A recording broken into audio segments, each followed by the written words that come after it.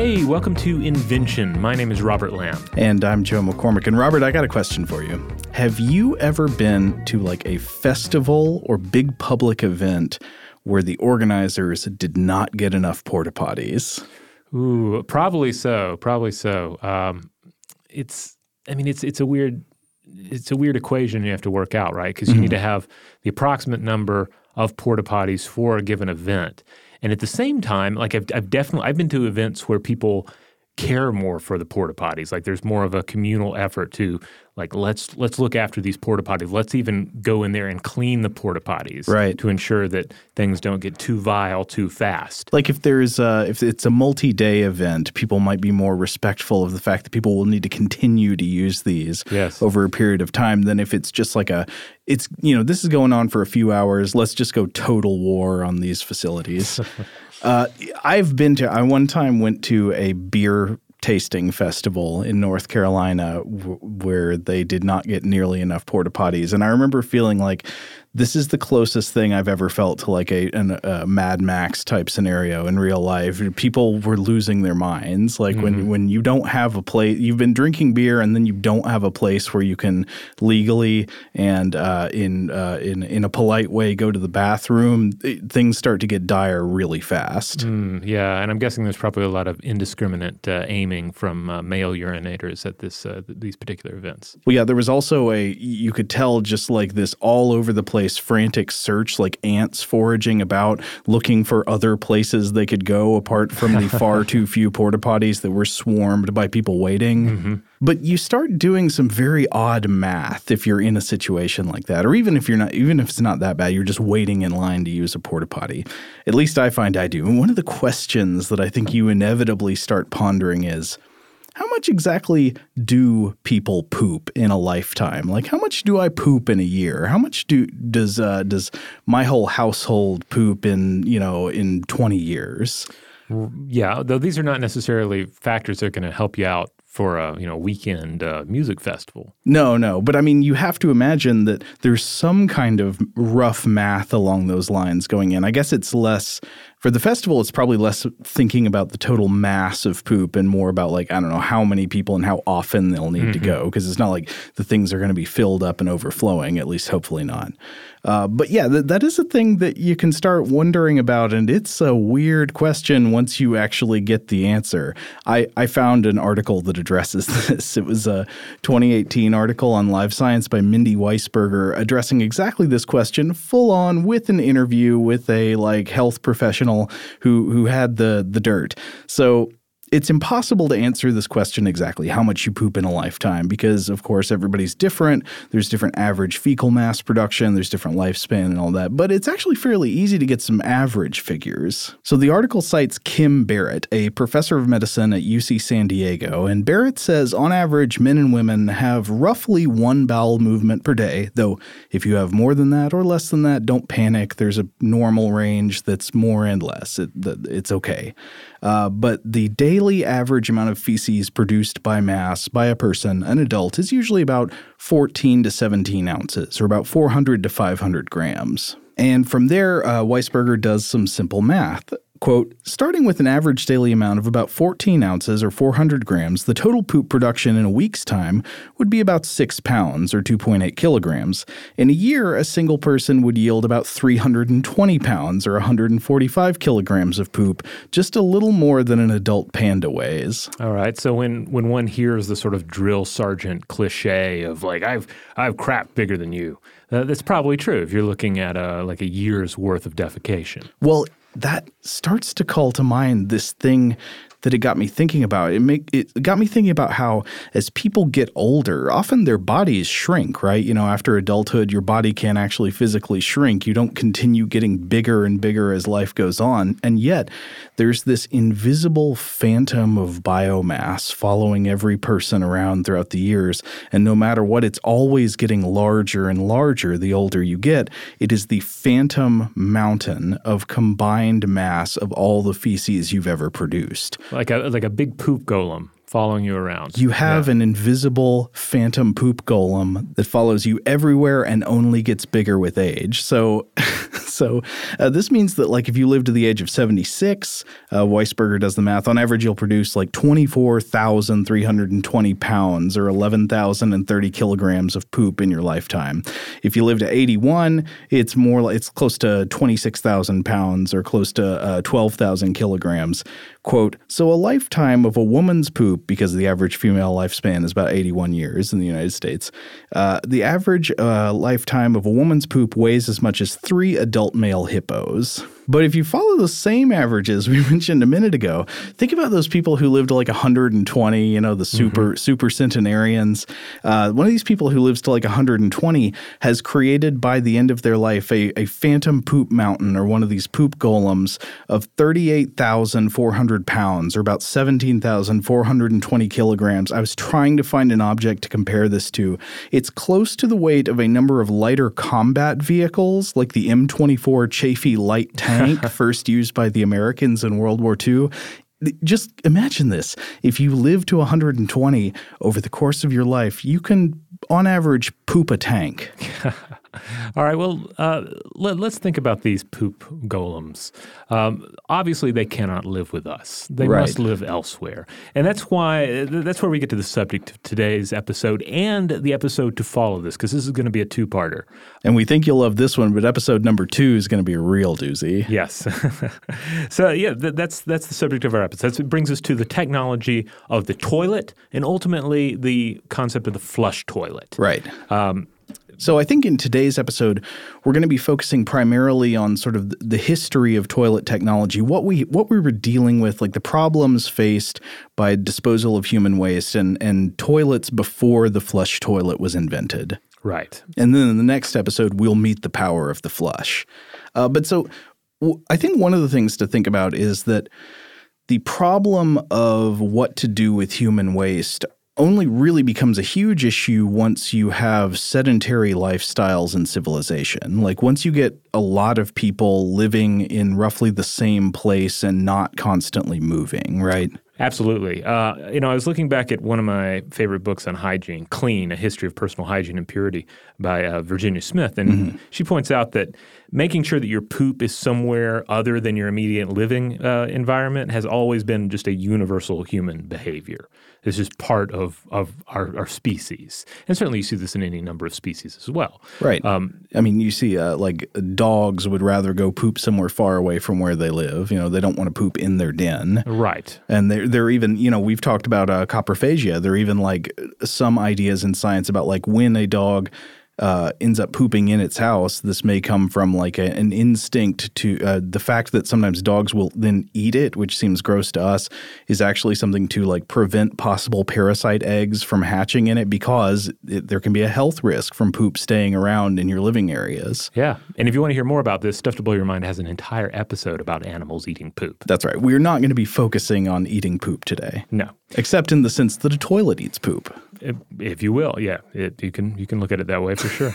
But back when we were just nomadic creatures, we didn't have to worry about this so much. You pooped where you had to poop. You did whatever you needed to do to hide the feces, but then you're going to be moving on. Yeah. You're not going to stay in that immediate area. And there aren't that many of you anyway. Like any given group of human nomads, it's not going to be the size of a village or certainly the size of a large metropolitan area. Now, that doesn't mean there are no dangers associated with defecation at this stage. Even though you're not going to have nearly as much of a problem with what to do with the excrement, you are still like when you go to the bathroom, you're putting yourself in a vulnerable state. Absolutely. I mean, poop itself opens up vulnerabilities. Yeah. You see this in any number of animals that have various methods for hiding their own poop. Sometimes it's essentially self-hiding, such as the way a goat's poop will roll away. Goats, often would favor hilly environments, so the poop rolls away, hides itself. Cats, on the other hand, of course, are known for their skill at burying their poop and thus hiding it from larger predators, because that's the fear, right? Is that your fecal matter is a signal. It's an odor that is letting anyone with a nose to smell it know where you are and perhaps what degree of health you're in as well. Yeah, if you are a prey animal, it shows you where a predator can come get a meal. If you're a predator, it can scare off prey animals. There's a paper that looked into some of this. It was a 2013 paper called The Control of Defecation in Humans, an Evolutionary Advantage, the question mark part of it there, by Italian bowel experts G. Bassotti and V. Villanacci. And they did something interesting here. They ran a human fecal sample. They used both a modern and an ancient example through complex gas chromatographic mass spectrometric analysis. And they discovered that, quote, human feces are rich in volatile compounds likely to be identified by potential predators. And so they went on to argue that the high predation risk for ancient hominids by large carnivores suggests something rather amazing about our pooping powers. Quote, we hypothesize that the voluntary control of defecation by our ancestors, together with greater brain volume, erect stature, opposable thumbs, and other changes may have contributed to the successful march of hominids along the road of evolution. In fact, by deciding when, how, and where to defecate may have several advantages in the complex prey-predator relationship because spores are left in places undetectable by predators or there are no fecal tracts whose scent may be easily individuated by prey. So they propose that choosing carefully where to poop may be an important part of what kind of animal we are. Exactly.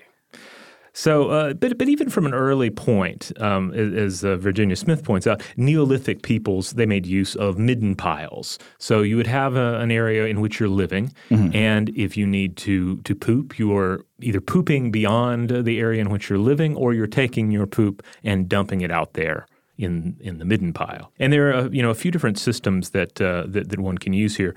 One, of course, is the dry sewer system, and this will remind probably a lot of people of a cat box because a cat's litter box is a dry sewer system. This would have been an indoor bucket of sand, ash, or dirt that one would defecate into, and then you could take that dirt, sand, or ash outside, take it to the midden pile, dump it out, and you're done. Or you could do it in the inverse. I mean, this is actually still a common method in dry pit latrines around the world. Like if you've got an outhouse and it's just a pit latrine, a common thing to do to help prevent smells and help keep things from getting too nasty is after you do your business in the pit, you've got a bucket of like old coal ash or something like that, or lime or something in the outhouse, and you scatter that on top, and that helps contain smells and so forth. Now, of course, the wet sewer system, we're going to get more into that in a bit, but that, of course, is ultimately what we have today in much of the world, where certainly a flush toilet is an example of this. Right, and that simply derives from sort of the ingenious mechanical action of water flow, right? If you want to say poop in a chamber pot or in a bucket or something like that, you've got to physically remove it yourself from where you are. If you are to poop into moving water, then the moving water can remove your waste for you, and you don't have to do that. Right. Or I guess one could poop into a container of water that is not moving, and then you would remove that yourself. That's also a possibility. I guess it is. Now, there are all kinds of things you can poop into. And I imagine people have tried all of them at one point or another.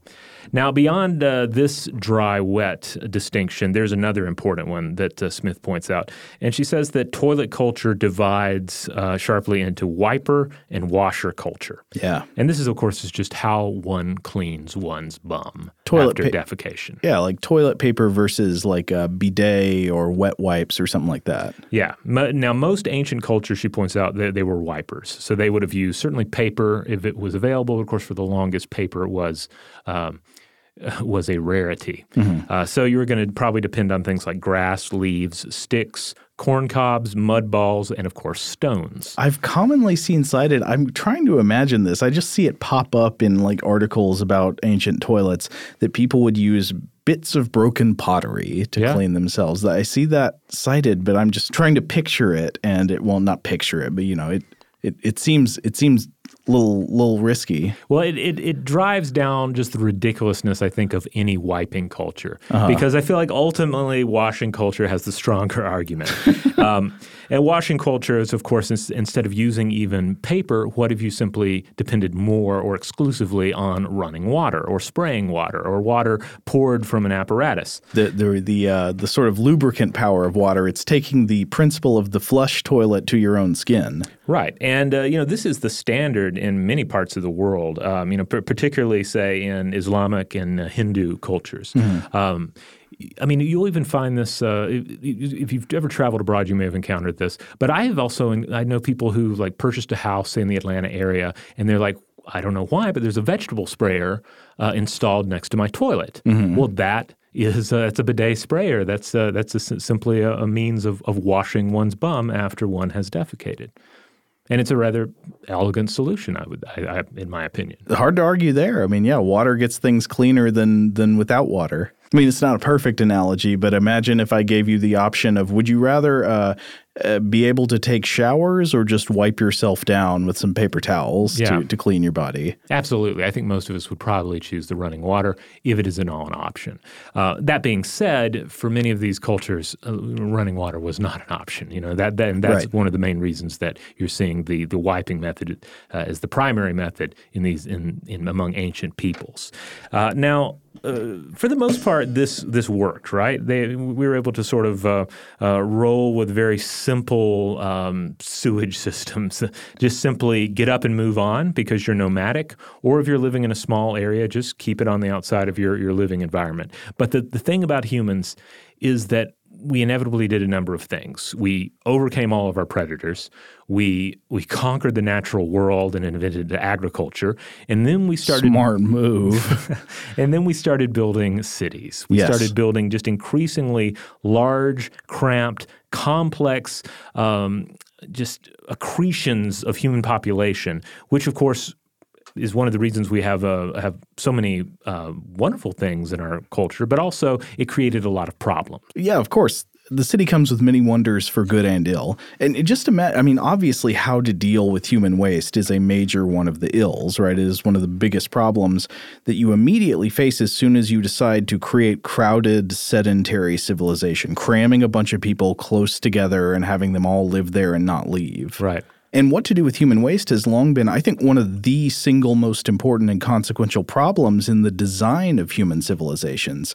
Think about, if we go with those numbers earlier, like the 14 ounces or whatever average a day, a household of 5 people is producing on average like 30 pounds of feces a week. An apartment building of 50 people produces like 300 pounds a week. Obviously, people don't want that stuff hanging around, so where does it go?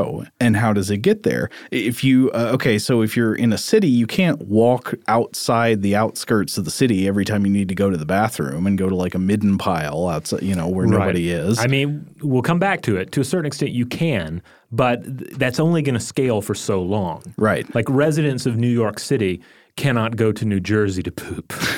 It's just you can't leave. If you have to leave Manhattan to poop, then why you can't really live in Manhattan. Yeah. And even then, that's not a good idea, especially when you've got lots of people crowded around. Open defecation, even if it's in a place separated from you, if it's off in a midden pile or something like that, that can lead to negative health outcomes. And we'll talk about that in a bit. So you don't want all that stuff hanging around. And it's not just because we don't aesthetically like the idea of feces piling up in the streets and alleys around our homes because it's gross. It can actually be dangerous to be exposed to untreated human waste. Like untreated sewage getting into water sources is especially dangerous.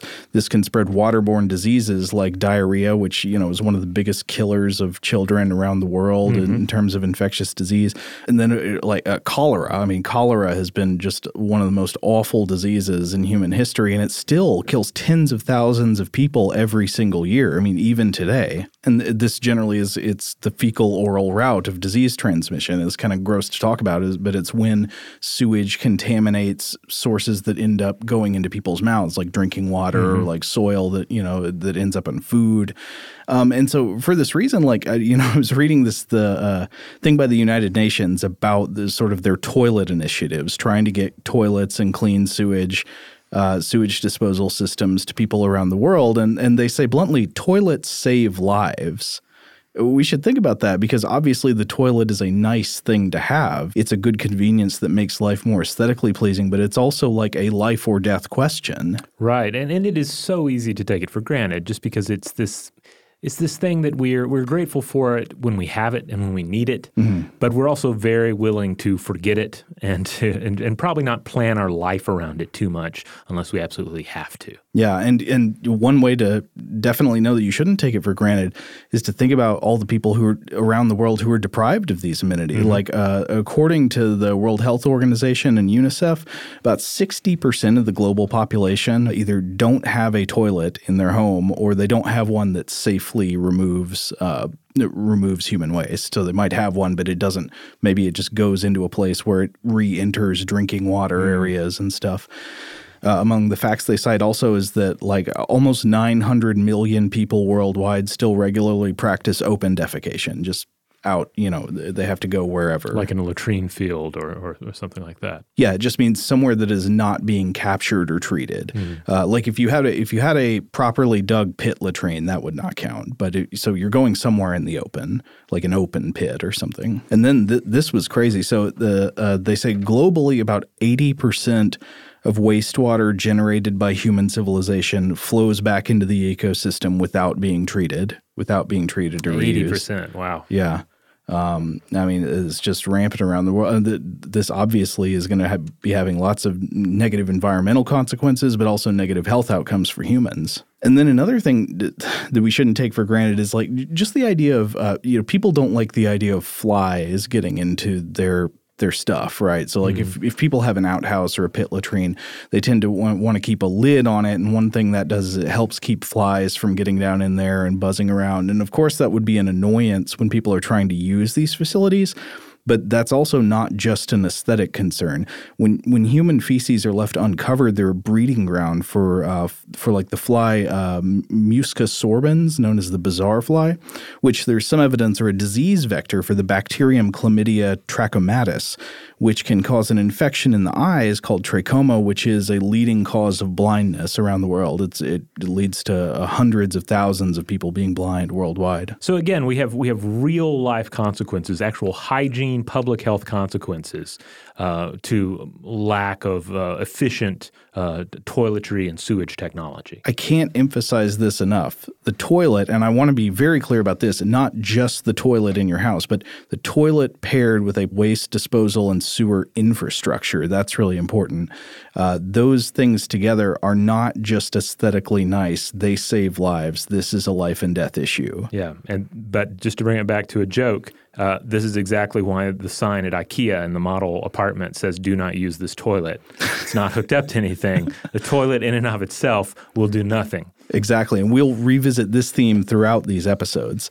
But so without a flush toilet, I guess we should sort of consider the history of toilet technology and consider some broad categories, right? So without a flush toilet connected to a safe disposal system like a sewer or a well-contained septic tank, what options do you have for disposing of human waste? There are a few main categories, and they pretty much all have some major disadvantages. One, of course, as we've discussed, is open defecation. That's just anywhere in the environment. We know now that's dangerous. That can lead to disease risks. Another option is pit latrines. This is like an outhouse. You go in a hole, know. And these are better than open defecation because they can be covered up and they can keep stuff separate and contained. But also, they're outside your home. You lose the convenience and the privacy. If they're inside your home, there can be problems with smells and exposure to waste. So they might be better from a health perspective than just open defecation or defecation into, say, water sources. But there are problems with them that make people not prefer them generally. And then you've got like chamber pots and buckets. Historically, these are very common. These were often emptied by pouring the contents out of windows into city streets, which is obviously unsanitary.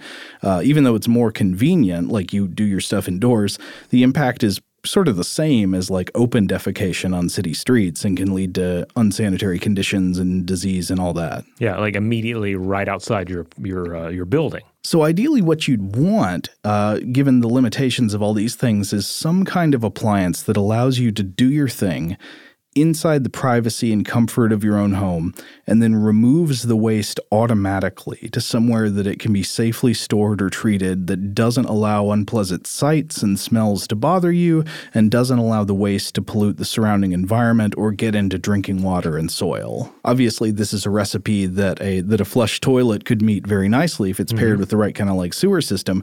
But I think maybe we should take a quick break and then come back and discuss some of the solutions that ancient civilizations came up with for toilets and sewer designs.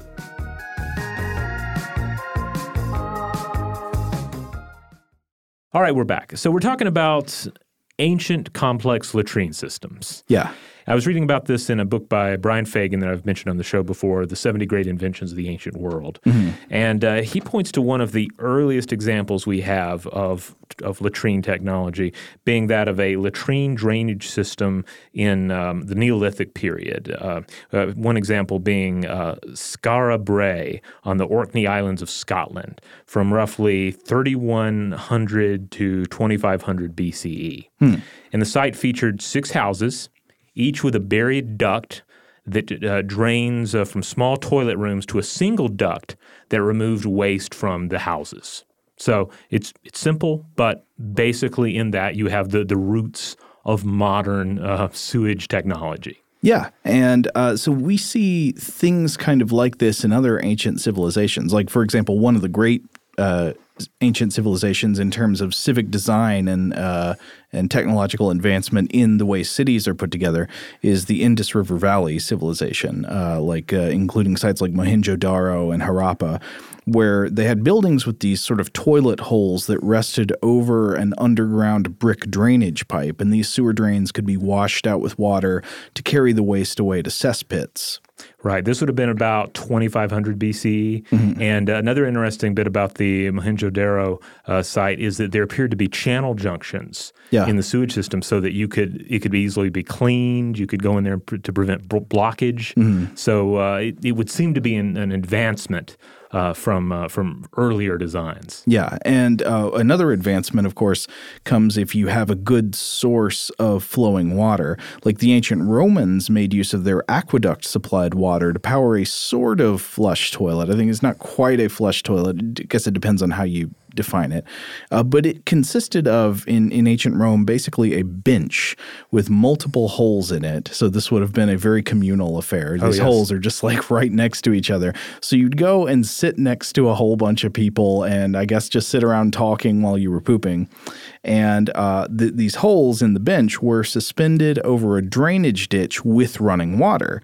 And the flowing water below the toilet bench would remove the waste, and it would also help limit smells. So this is great. Like it doesn't stink in there because stuff's getting, well, it might stink a little bit, but it's not as bad as it could be because it's all getting washed away immediately by the running water. Yeah, there's running water. There are mosaics and frescoes. There's probably live music at some of these places. Yeah, I didn't know that. Yeah, that was a detail I was reading in I believe it was Smith's book.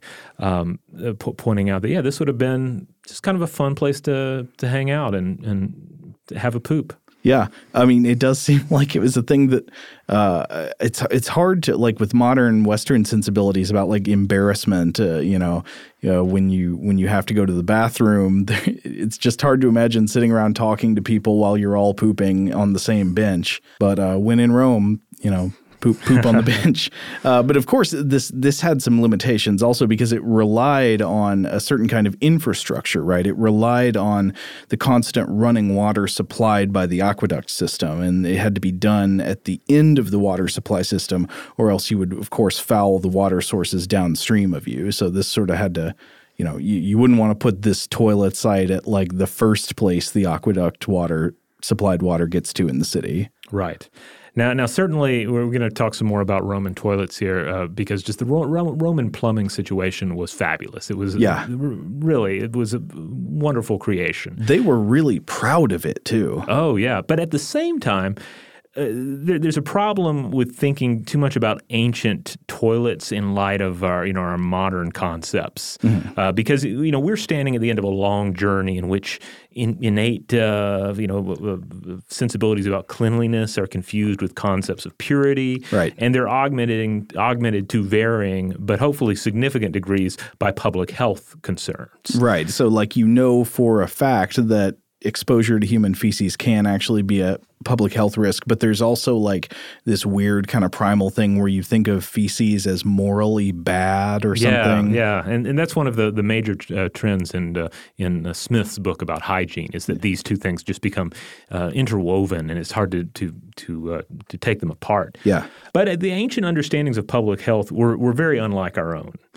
We've discussed before on Stuff to Blow Your Mind how Roman civil engineer Vitruvius advised against building towns near marshes because of the fear of the miasma, right? Right, yeah. Which there's some truth to that, and also just he's stumbling upon truth, but at the same time, there's no magical fog that's going to come out and give you an illness. Well, he was right for the wrong reason. Right. So the idea that you might get malaria because there are bad smells and vapors coming off of the marshes is wrong, but it might actually be correct that you don't want to be too close to the marshes because the standing water produces disease vectors, the mosquitoes that are the vector for the malaria. Now, he also advised that latrines should be positioned so that odor is directed away from public spaces. Sounds reasonable.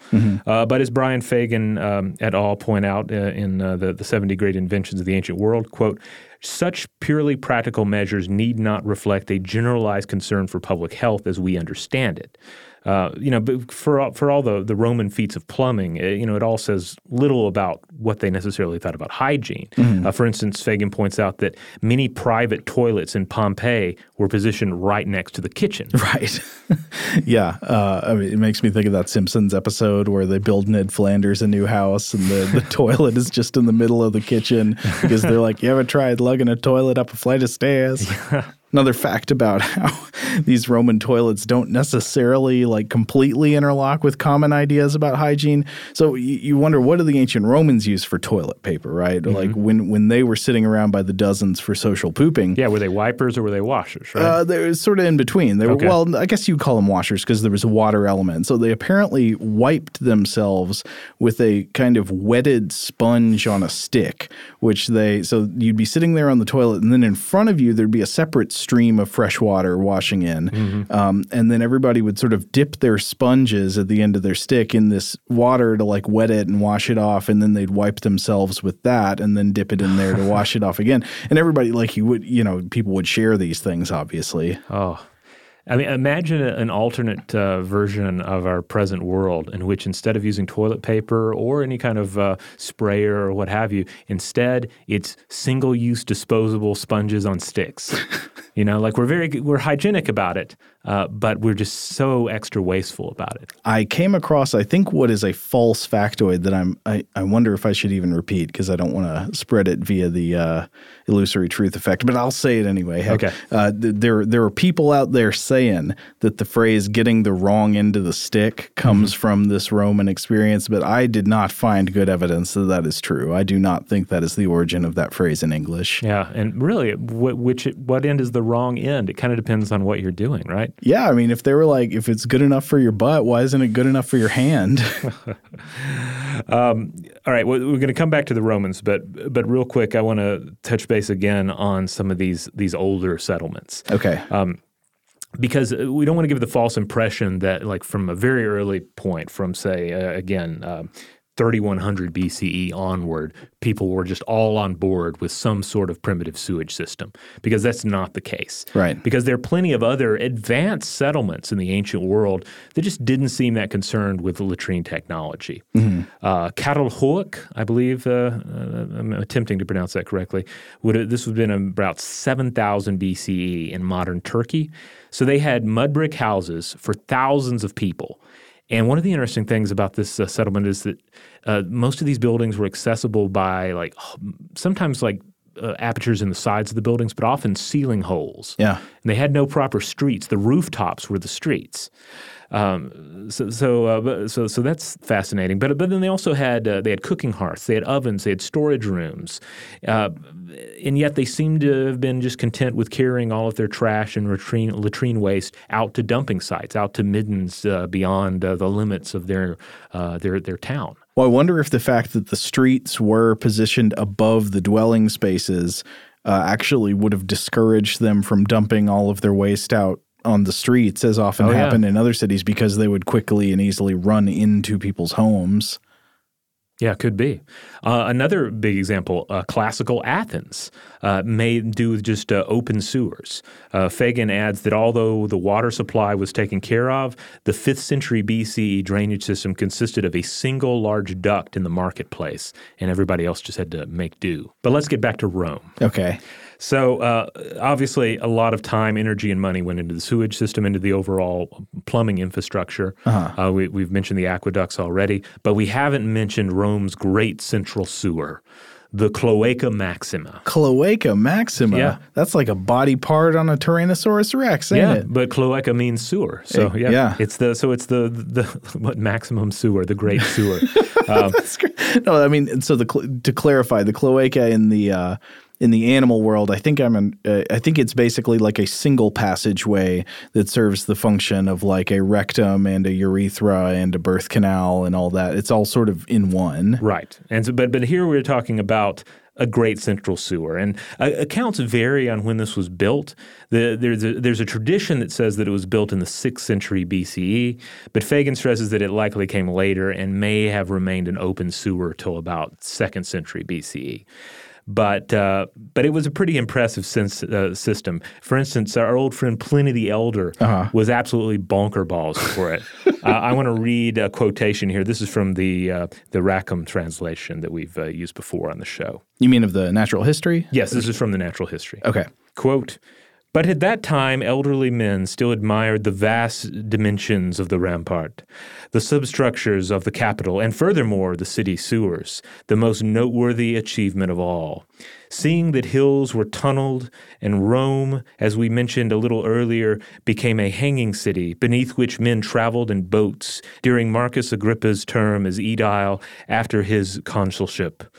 Through the city there flow 7 rivers meeting in one channel. These, rushing downwards like mountain torrents, are constrained to sweep away and remove everything in their path, and when they are thrust forward by an additional volume of rainwater, they batter the bottom and sides of the sewer." So yes, in case anyone missed it there, Pliny is telling us that Marcus Agrippa took a sailing vessel through the sewers. That's how amazing they were. There's essentially a river that runs through Rome, and it is the fabulous sewer. So this sort of toilet technology, you find this throughout the Roman Empire.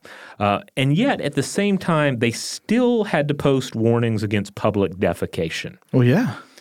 So I want to touch on some of these, but I'm going to stress here that apparently in translating these, the word poop is not always sufficient. So we're going to go ahead and use the stronger S word for excrement, but we're going to come up with delightful ways to bleep the profanity. This is a show of family values, folks. Right. But it's a show about history. Yeah. And apparently these bits of often graffiti cannot be properly translated without using some vulgar terminology. Let's get vulgar.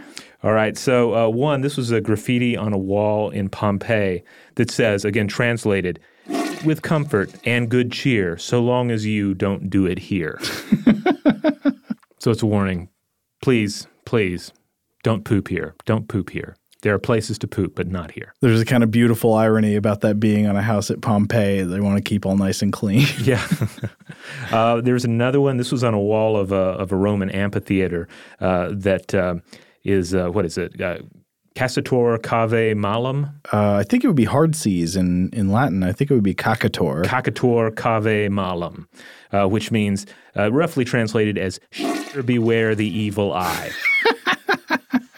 Which is a delightful thing. I actually saw a website where someone had taken this saying in Latin and they'd framed it above their modern toilet. in their apartment, which is a nice twist.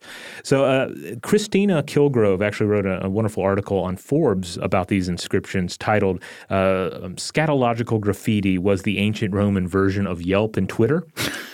And she points out that, even with latrines, pooping was still something you were exposed to a lot. Again, they were very communal, these Roman toilets.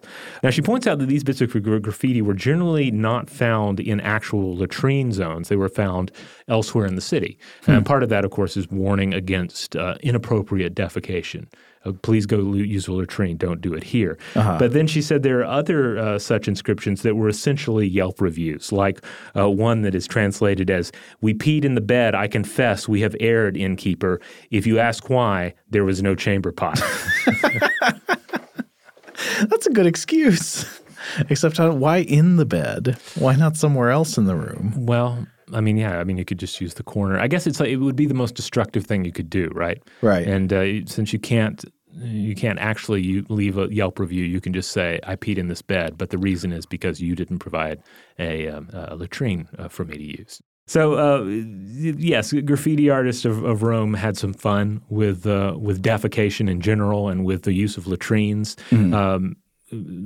Whole books have been written on Roman graffiti. It's a wonderful topic. Oh, yeah. But still, at the same time, we stress that the latrines of ancient Rome, they do represent a major contribution to public health, even if they didn't have the science down perfectly on everything, and even if there were a few rogue shits who didn't appreciate any of it. Okay, I think we need to take one more break, and then we will come back to finish up our discussion about toilet history.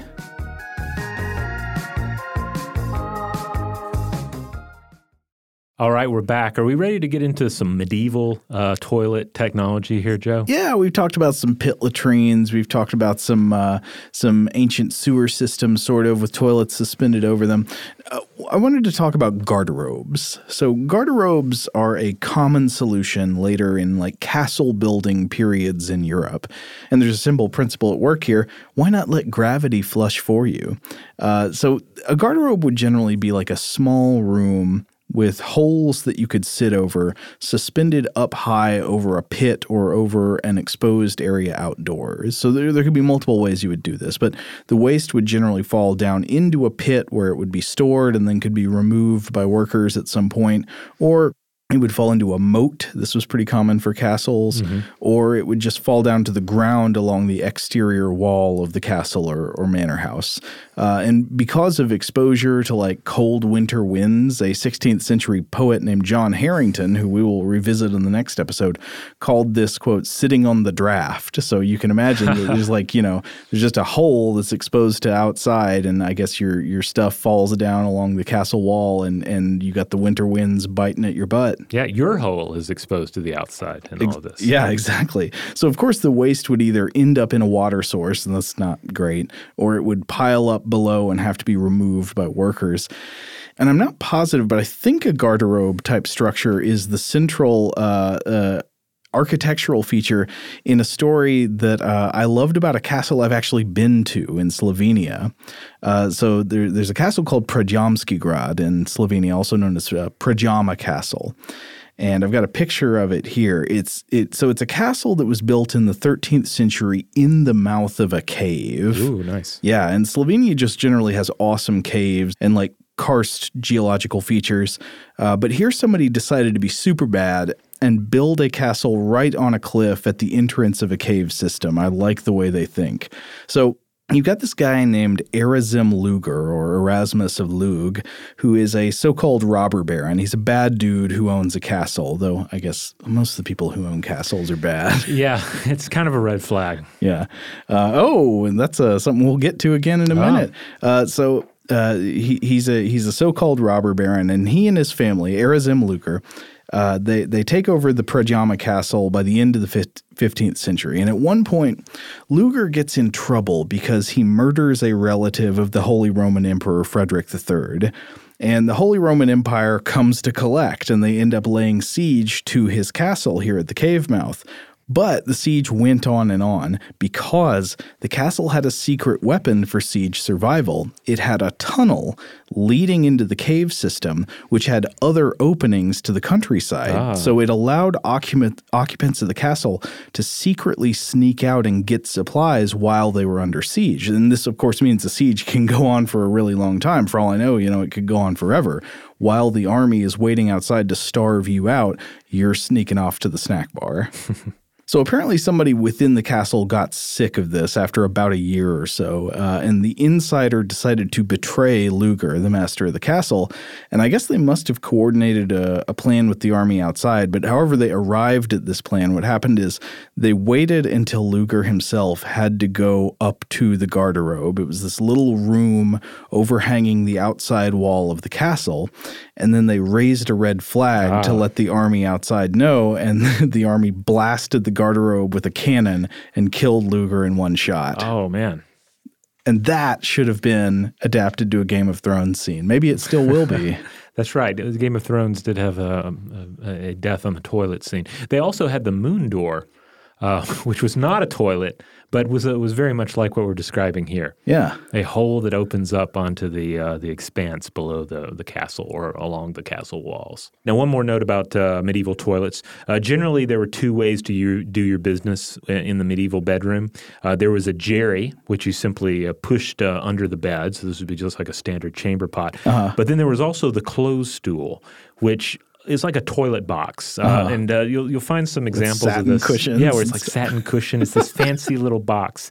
It's like, imagine the fanciest enclosure for a litter box you can purchase, and it's essentially that for human defecation.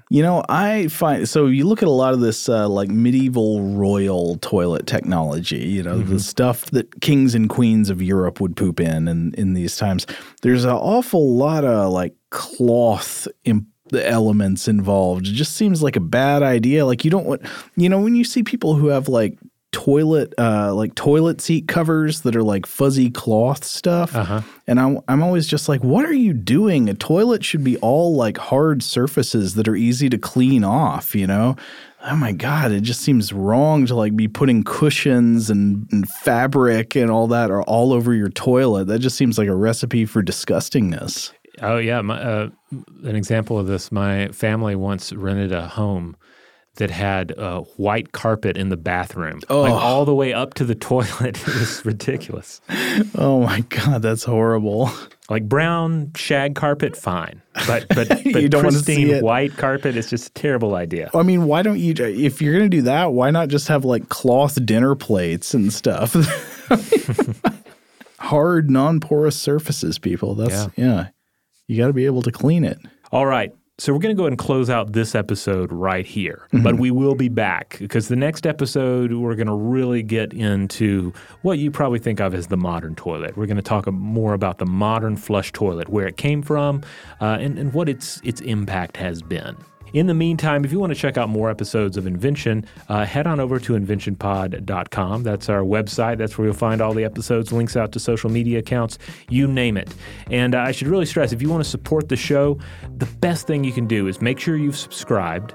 And then if you have the ability to rate and review the show wherever you get it, please do so, because that helps us out, helps the algorithm, and helps us continue to bring you week after week new, amazing, mundane, and world-changing inventions. That's right. So, as always, thanks so much to our excellent audio producer, Tari Harrison. And if you would like to get in touch with us with feedback about this episode or any other, to suggest a topic for the future, or just to say hello, you can email us at contact@inventionpod.com.